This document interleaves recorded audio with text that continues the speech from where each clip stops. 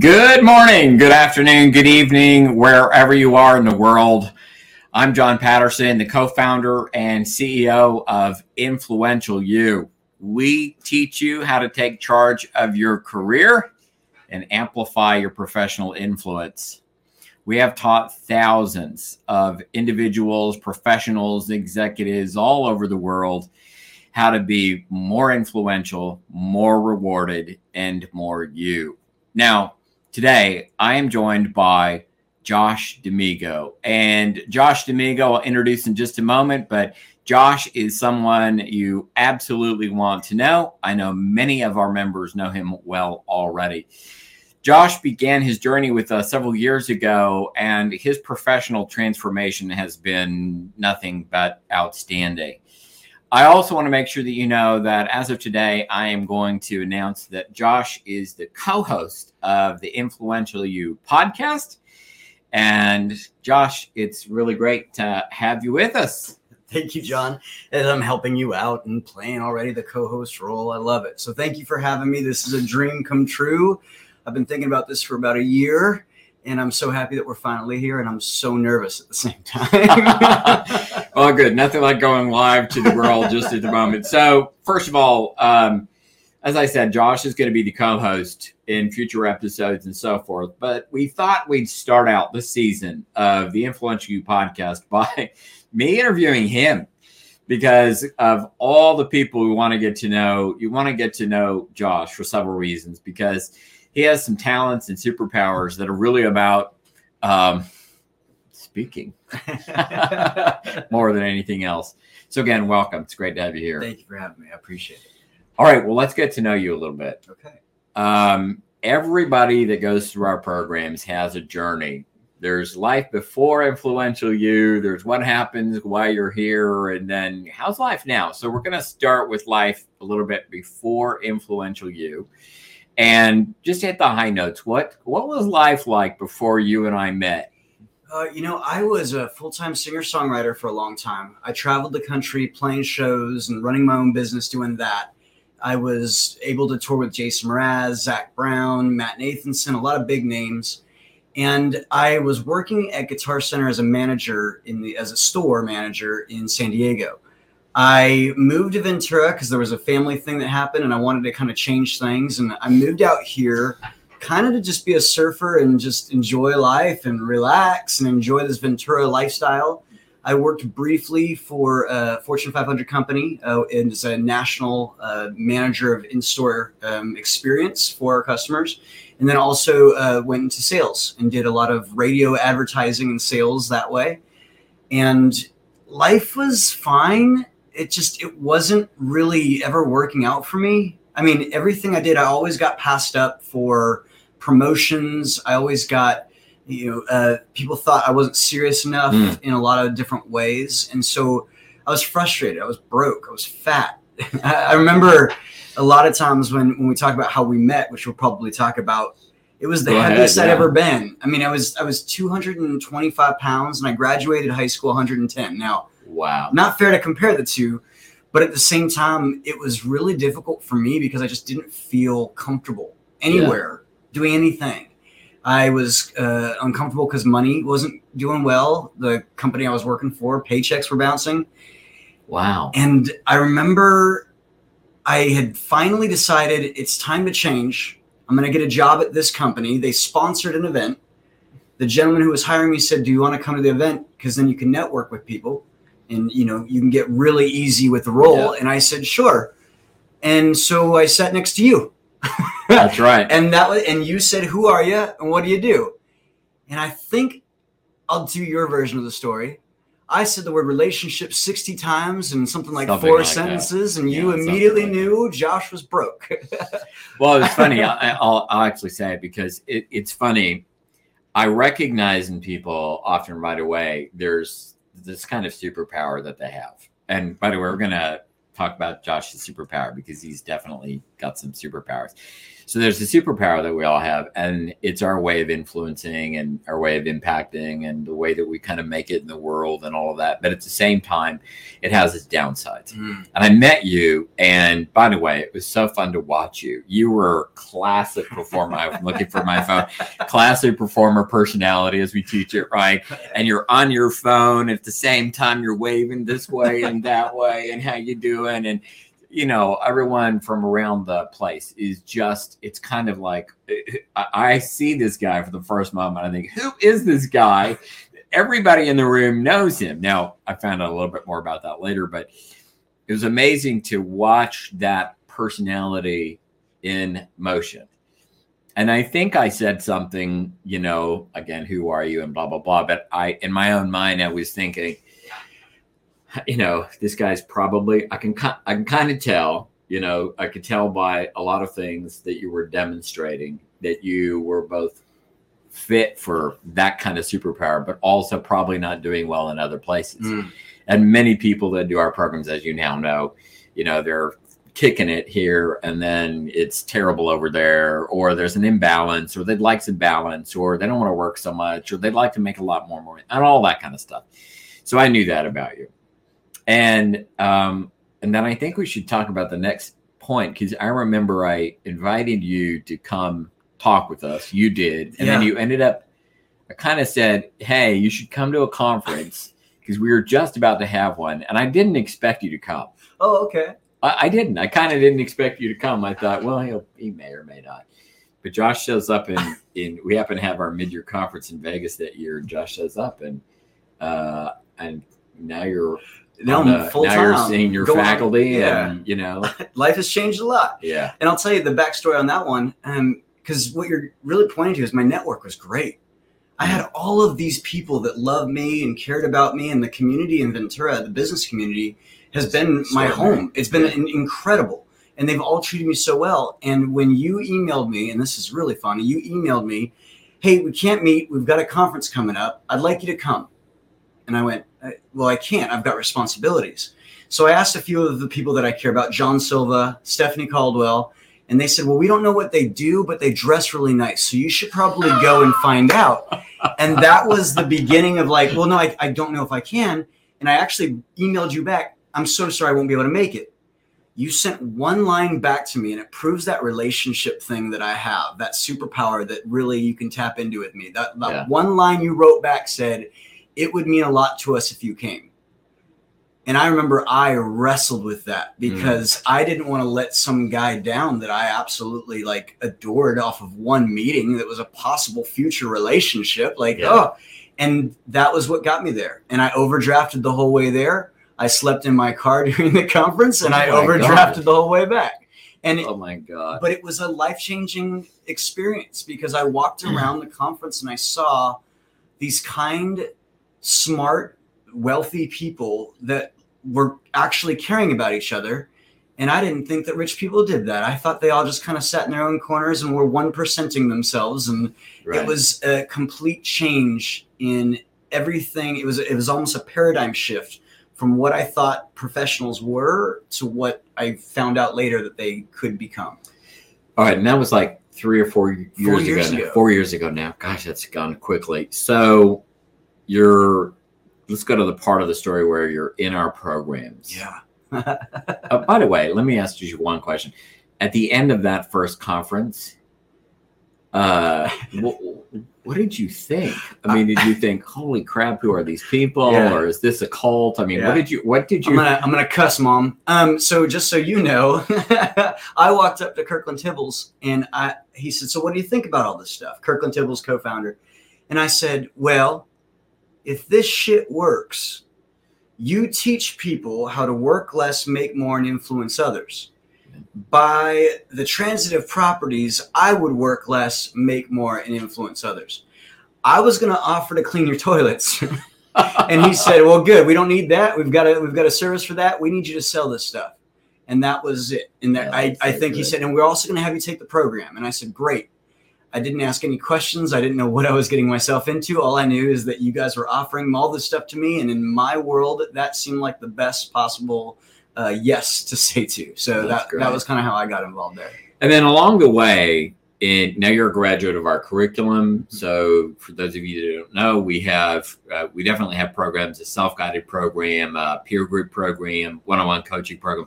We have an entire curriculum, and that curriculum is kind of like the secret smart club of our programs. And so you've now completed that curriculum.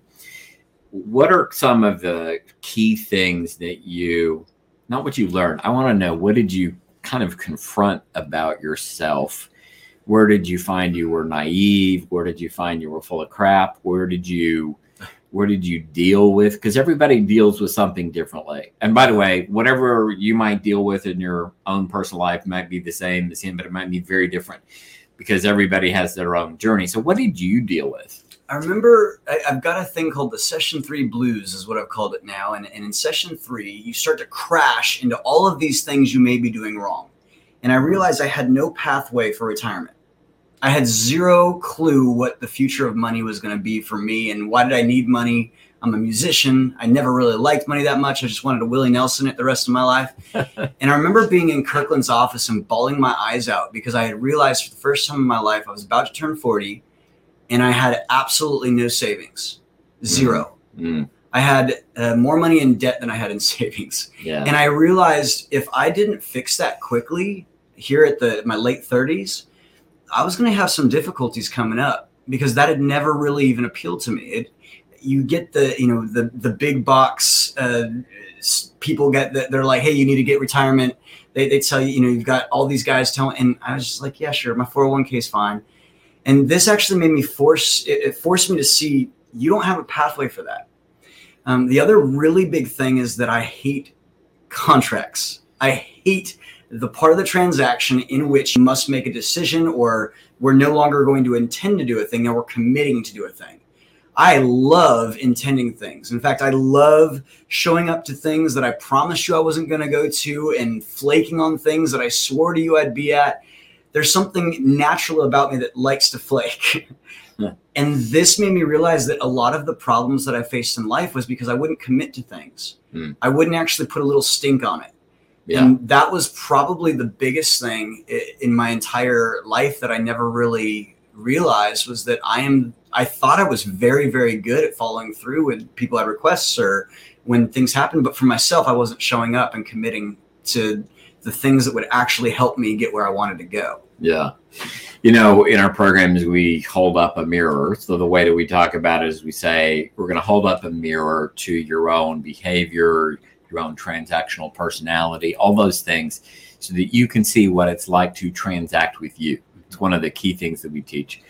And oftentimes when people are beginning our programs, they don't know that they're what we call high cost. They don't know that they're naive. They don't know that they demonstrate conceit and entitlement. There's all those things that we don't know. And by the way, if you're surrounded by a bunch of friends, they're not going to tell you any of that stuff. They're going to go, you're awesome. You're great. You can do anything. That idea is amazing. Go for it. They're going to tell you all kinds of nonsense. And we're not going to tell you that. We're going to do something quite unusual. We're going to say, yeah, that's great. Yes, superpower all the way. However, here's a mirror. Here's something you may not know about yourself, and it may be costing you everything. Yeah.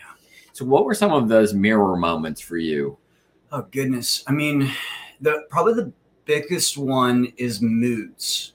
I walk around in a kind of bubble in a way that's sort of like a narrative that I kind of just bounce around sometimes. It can sometimes go really dark and I can go the opposite, but more often than not, I kind of just bounce around life and, hi, how's it going? Hey, what's happening? And I feel like everyone needs to just be up on my mood. This program helped me realize that the fundamentals of transaction helped me realize that people have different moods that they put on and they're not always appropriate. Yeah.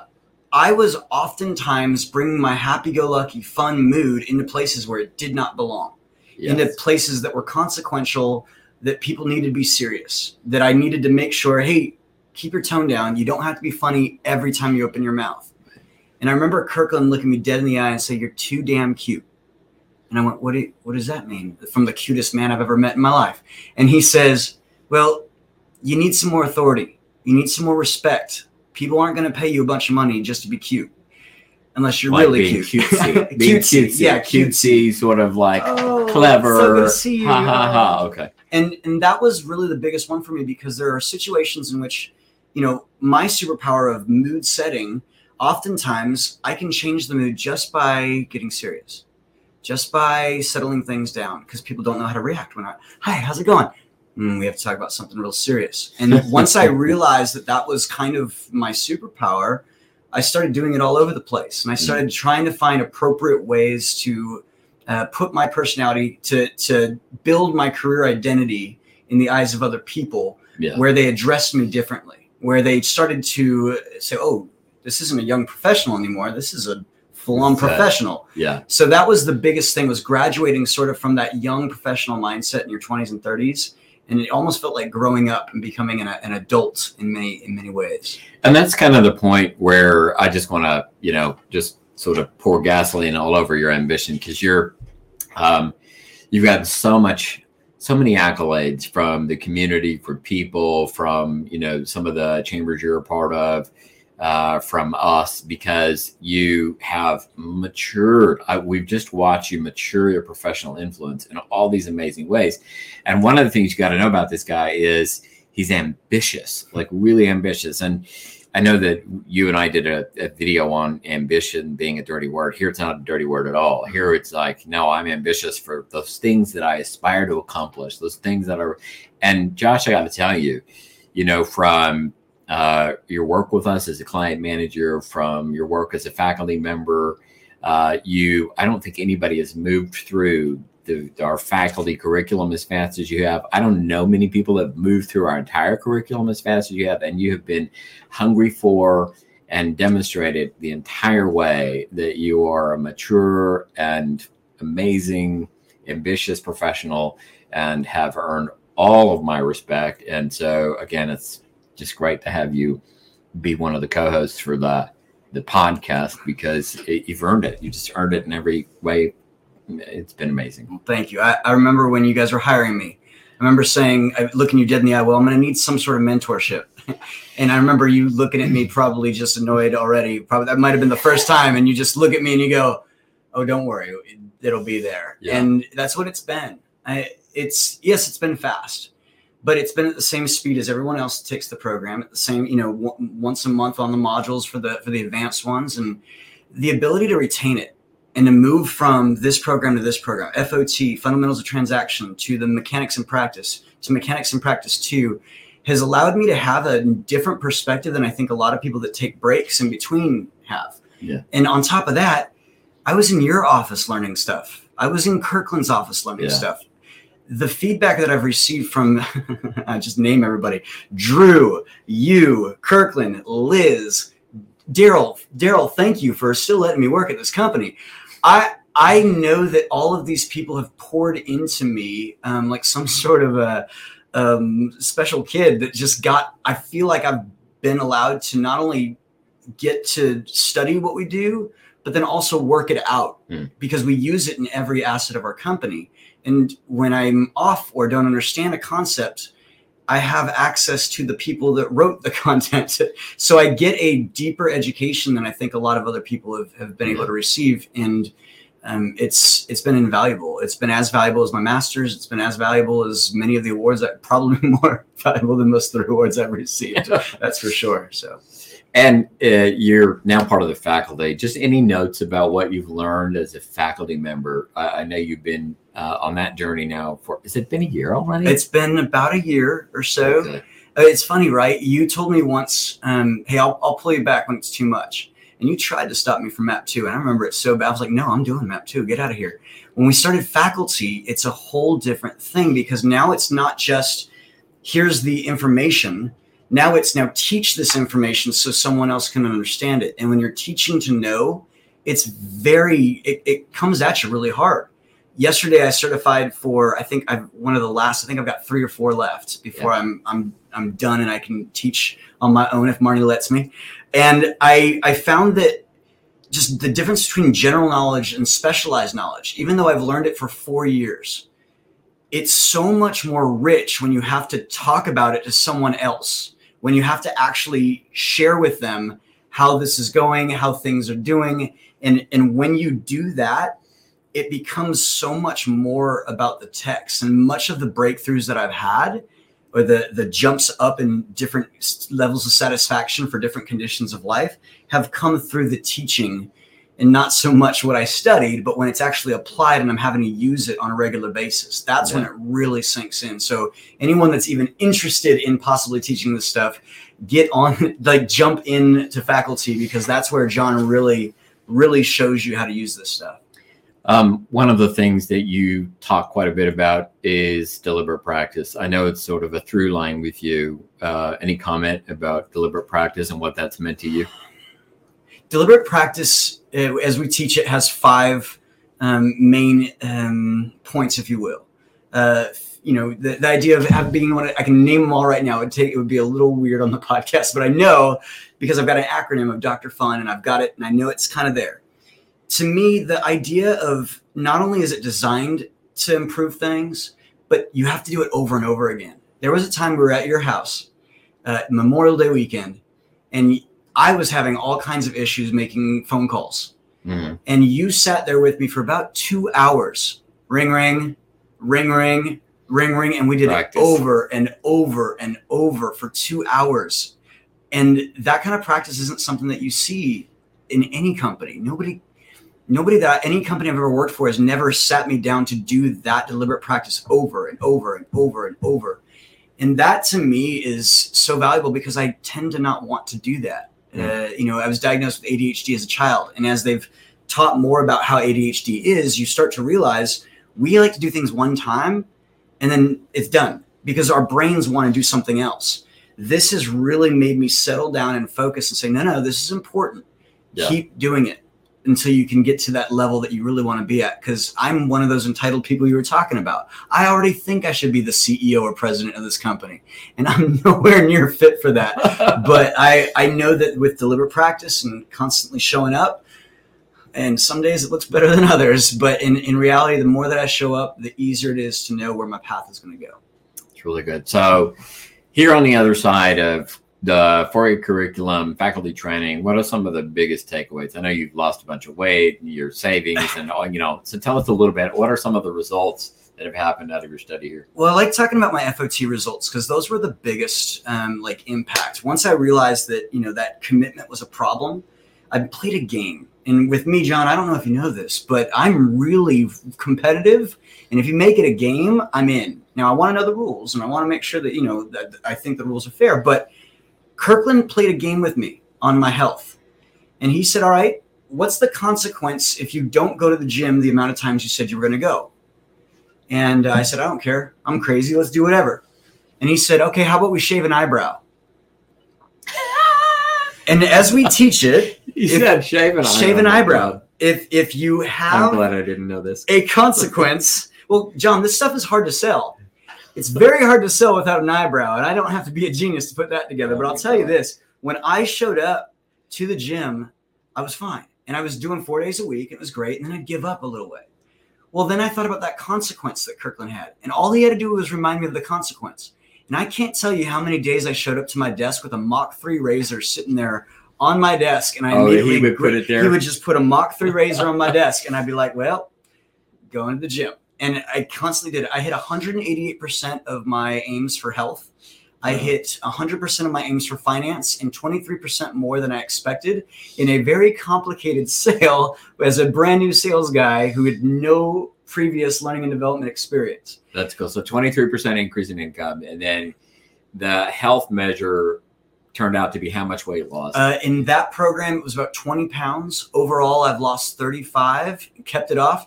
I gained about 10 because I had a tragic event happen a few months ago, but I got it back down this week, and I'm very happy to say that I have lost 35 pounds and kept it off in the last 4 years. Great. I know your savings and all kinds of your debt. I've got more money in the stock market, and it's not necessarily great right now, but I can actually talk about the stock market. I know what a bull market is.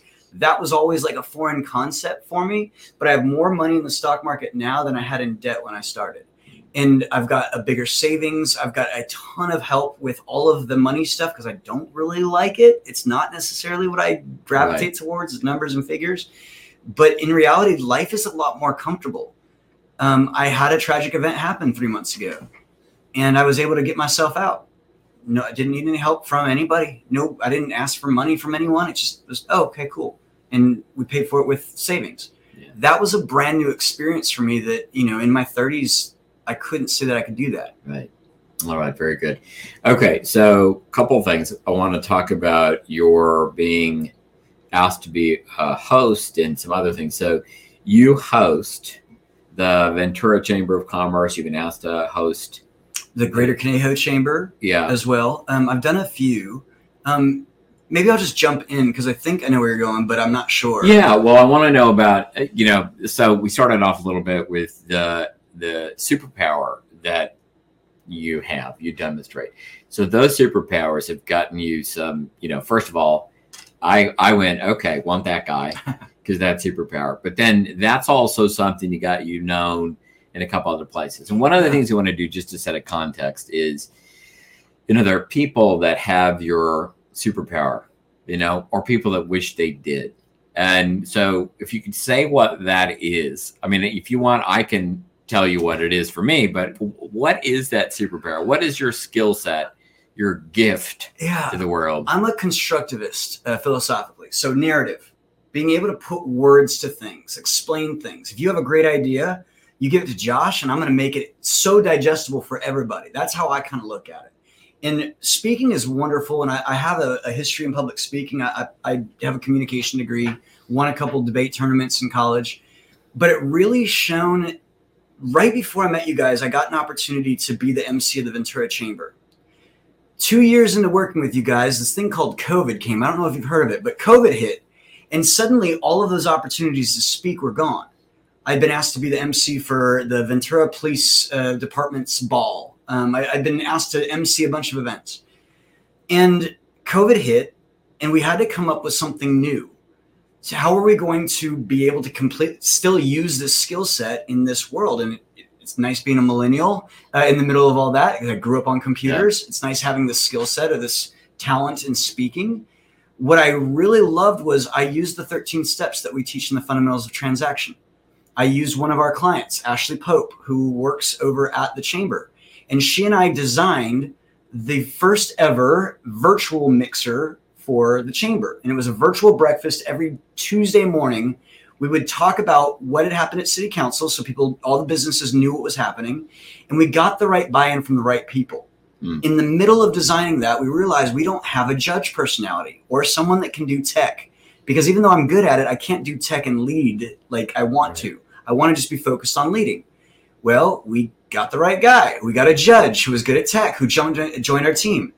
From everything that I've found, we were the first Chamber of Commerce in the United States to have a regular weekly meeting after COVID started, and it lasted for 2 years all the way through COVID. When the other chambers in the area heard that Little Ventura had already had an active working networking breakfast, well, I got a phone call from the Greater Conejo Chamber asking me if I could come help set that one up, and I designed it with them. I got help with Santa Barbara. The Santa Barbara Chamber asked me if I would come and help them, kind of set up theirs and give them tips and pointers. And it became this thing where at one point I was up for the Tri-County Chambers. I was going to be the MC of 3 different counties. And it was all during COVID while people were worried about jobs and what they were doing. And I was able to create something that allowed me to use my skill set because of the help that I got from what we teach and the people. And I don't know if that answers it as well, but to me, that was the shining, achievement for me, was the ability in the midst of a turmoil where businesses are shutting down. Yeah. Our small township of Ventura was able to have a functioning chamber event that had easily over 60 people per event. And all of them were logging in because of the value that we kept bringing. And of all of the chambers that I've seen, Ventura held its value. Ventura Chamber held its value and continued to get, I think, something like 20 new members 2 months ago, 3 months ago, and every month during COVID, while other chambers actually had to shut their doors. So good. I want to talk to you about, thank you, Paul Harper. I want to talk to you about the skill that you demonstrate as a performer personality. So this is public speaking. Look, the very first time I saw you hosting an event, and by the way, when he says hosting event, he's the host for the Ventura Chamber monthly. And what he'll do is either live or virtually be in front of all kinds of people with so much going on. There's all this stuff going on. There's different interests, different concerns. There's prizes. There's, all the recognition you have to give different groups and people and all that kind of stuff. And you seem to manage all of that kind of like, and you got it. And you just sort of flow with all of it in this beautiful way. And you're fun, you're funny, you play with people. There's a whole world of stuff that you do as a host for all of those chambers and as a performer personality. So let's just say that I want to be that guy. By the way, as you know, I'm not a performer personality. So I'm not that guy. I'm not the hey. No, I do stand up in front of people, as you know, lead conferences, and quite known for delivering amazing conferences. However, if I wanted to be more like you, what would you tell me? Don't. I have this story in the music career, and I know I talked about it briefly, but to be yourself in that version, to be your version of that role, right? Like a lot of people wanted to be Steve Poltz. Steve Poltz is my all-time hero, singer-songwriter. He's crazy. He's fun on stage, gets naked, does all kinds of stuff, plays. He wrote You Were Meant for Me with Jewel. They were dating at the time. Like, he is the San Diego songwriter. And my producer on a record said, hey, stop trying to be Steve Poltz. And I said, why? I'm like, I'm great. He's like, yeah, Steve Poltz is already taken. And what I've found in that I think trips up a lot of people in the beginning of the Fundamentals of Transaction program is when you start to learn the transactional personalities, you think you need to become a performer to invite a person to a thing. And everyone needs to be, hey, how's it going? When Daryl does that, our CFO, and he's not normally the most outgoing, energetic, fun, excited person, you know something bad's coming. Because if he goes, hey, Josh, how are you? I'm like, oh, God, something's happening, about to get pitched. So what I tell people a lot of times is be yourself in that role. Yeah. What is the John Patterson version of what this would be? Because that's going to be more authentic to who you are. It's going to come across better to other people. And I feel like people just have this sixth sense of smelling it when we try to put on a skin that's not ours. Yeah. And I think that's probably one of the most valuable things that we teach people is, hey, your skill set, it may be over here. It may be to be that cranky McCrankerson and to look at facts and just say, hey, I judge the hell out of things and I'm not apologizing for confronting you. Great. And to be able to be that person, even and do the invitations that you're not comfortable with, but with that same personality, I think is so valuable that anyone trying to be me, holy smokes, good luck. You don't want all the garbage that goes along with all that neurosis of being able to move a crowd like that and also stay on task and also get everybody's names right, because that is the biggest fear of my world is mispronouncing a name. No, you're doing a brilliant job. It is a great answer. It's a really great answer. All right. Last thing I want to ask you. We often give people an opportunity to have a little bit of a soapbox moment. There may be something that we've taught, maybe something you've learned, maybe something personal to you that you'd like to say something about, talk about, or share. So anything come to mind? The first thing that comes to mind is really the idea that a lot of people are waiting for the perfect time to do a thing. The concept that, and part of this is probably biased with my sales, and some of it is the idea that I just kept going through the curriculum. I just kept pushing myself through. And it wasn't just me using willpower. It was the environment.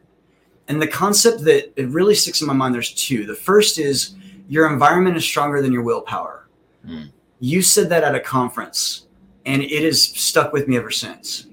If I get the Oreos outside of the house, I'm probably not going to eat Oreos. So why not set my environment up in a way in which the aims that I want are a foregone conclusion? Yeah. By setting up a space for myself to study in the morning.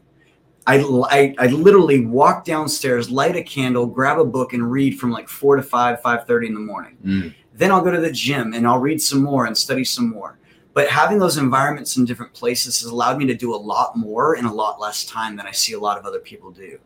The second is this idea of getting it started and not waiting for things to be perfect. Yeah. Almost every time I'm interviewing someone, John, they say this, when I do something, I do it 110%. I don't want 110% in the programs. I want 70. I don't need that much, because when you show up and you just do the work, you grow your fitness. And if you're looking to get value, I mean, the best way to do it is to do it now. And then get that compound interest. Here's a math term again that I probably couldn't have said 4 years ago. The compound interest of learning that value over time is just enormous. And so to me, it's a combination of having the right environment, but also being willing to just go and do it right now and not wait for everything to be completely perfect before you start. Because if we had done that, I'm sure the company would have never began. I wouldn't have heard all the stories about sending, the papers in via, Dove or Pigeon or whatever you guys did back in the day, stone tablets. I don't know what you guys did, but to me, that's really the most important thing is, number one, don't wait for things to be perfect. Number two, create an environment that allows you to get your aims. It's great. It's been a pleasure to have you. Really a pleasure to have you on the podcast. Thank you. A great new season. Great new season. All right. Well, I'll tell you what we're going to do is I didn't plan on this, but you know what I'm going to do? I can't think of a better guy to do this. I'm going to have you take us out here. You can. This is a little teleprompter. Okay. So we're going to have Josh just you can look towards the camera, take us out. Next week, we'll be talking with Tyson Crandall, who went from being a one-man digital marketing shop to managing an entire agency. Thank you so much, John, for joining us today. Each week we stream live on our website, Facebook, LinkedIn, and YouTube. If you enjoyed this podcast, please share it with others. Subscribe on iTunes, Stitcher, or any place you get your podcasts. Don't be shy. Give it a rating or a review. We want to know what you think. You can also check out our show notes for links to connect with our guests, plus links to websites, books, and special downloads we talked about. The podcast is made possible by Influential You, staff, mentors, and members around the world. A special thanks to our executive producer, Tyson Crandall, and video and sound by Michael Teehee and Daryl Anderley. The Influential You podcast is produced by Influence Ecology, LLC in Ventura, California. This episode was recorded on June 15th, 2022. Is that correct? The podcast theme is by Chris Standring and titled Fast Train to Everywhere. How's that?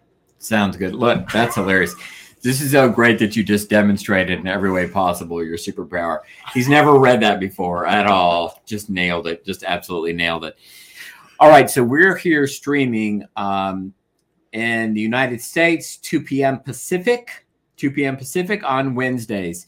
I can't do the time for Australia, New Zealand, Singapore, the UK, but we'll be here every week, same time, and you can find us in the same place that you did today. All right. Well, thank you so much for being here. It's great to have you. So much fun. And with that, thanks, everybody. We'll see you next week.